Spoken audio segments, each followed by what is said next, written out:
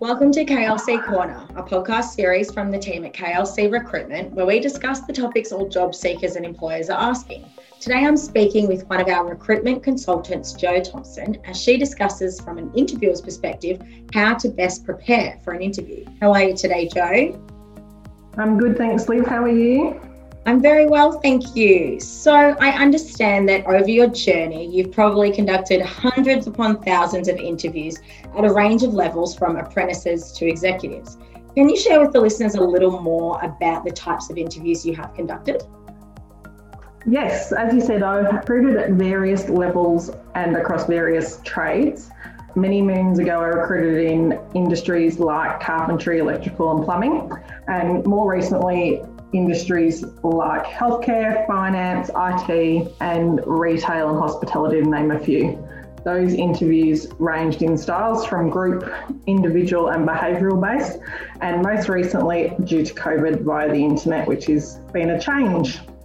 Definitely. Yeah, such a range. You have a lot of skills and knowledge in this department. So I'm really excited to uncover this question with you today. So let's jump straight into it. Can you explain to me the biggest mistake that you see candidates make before or during an interview? The biggest mistake you can make regarding an interview is not preparing. Sure, everyone can wing it to a degree, but it's rare that it will last, and at some stage it will be clear you haven't researched. And this is where you'll come unstuck. During an interview, people can get a bit nervous, and in some cases this can cause them not to listen and therefore not understand or answer the question correctly. Yeah, wonderful. I guess you would have witnessed some crackers over the years. And I remember that there have been a few that we've laughed together at in the office, haven't we? So what is your best advice for job applicants who are preparing for an upcoming interview? Best advice I can give is for them to research. So research the company. Obviously, if you're going for an interview, you should know who that is. So that's as easy as Googling them, visiting their website and having a look around, because you always find information there. Ensuring that you've read the position description. That's really important. You understand the job that you're going for, and also that you know what's on your own resume. I know that sounds silly, and it's amazing how many people don't know the content of their own resumes.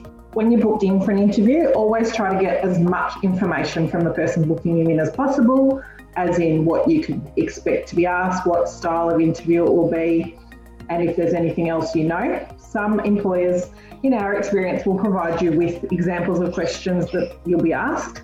So use that information and prepare suitable answers and examples so that you don't need to think on the spot too much. Yeah, awesome. There were some great pointers there. So to summarise Jo's top 3 tips: research the company, know the PD and your own resume, and ask as much as possible. Now, in closing, what would you recommend candidates do once the interview is finished? Is a follow-up necessary, or should they sit and wait patiently? Interesting question. Always make sure that you obviously thank the interviewer or the panel for their time. If you have their email address or they give you their card in the interview, it can't hurt to email and thank them for the opportunity to meet with them and that you hope to hear from them. Definitely don't call them every day. I think that's one thing that it's great that candidates think it makes them look keen. However, having been on the other end of that, it's not always what you want to hear, and often it actually has the reverse effect, unfortunately. If they do give you a time frame and you don't hear from them within that, then you could follow up with a call, but definitely don't be stalking them every day. Yes, we have had a few stalkers in our time. Amazing. So thank you so much for speaking with me today, Jo. I think our listeners would have got some great tips off today's topic, just like I did. I'm glad to hear that, Liv. Thanks for having me.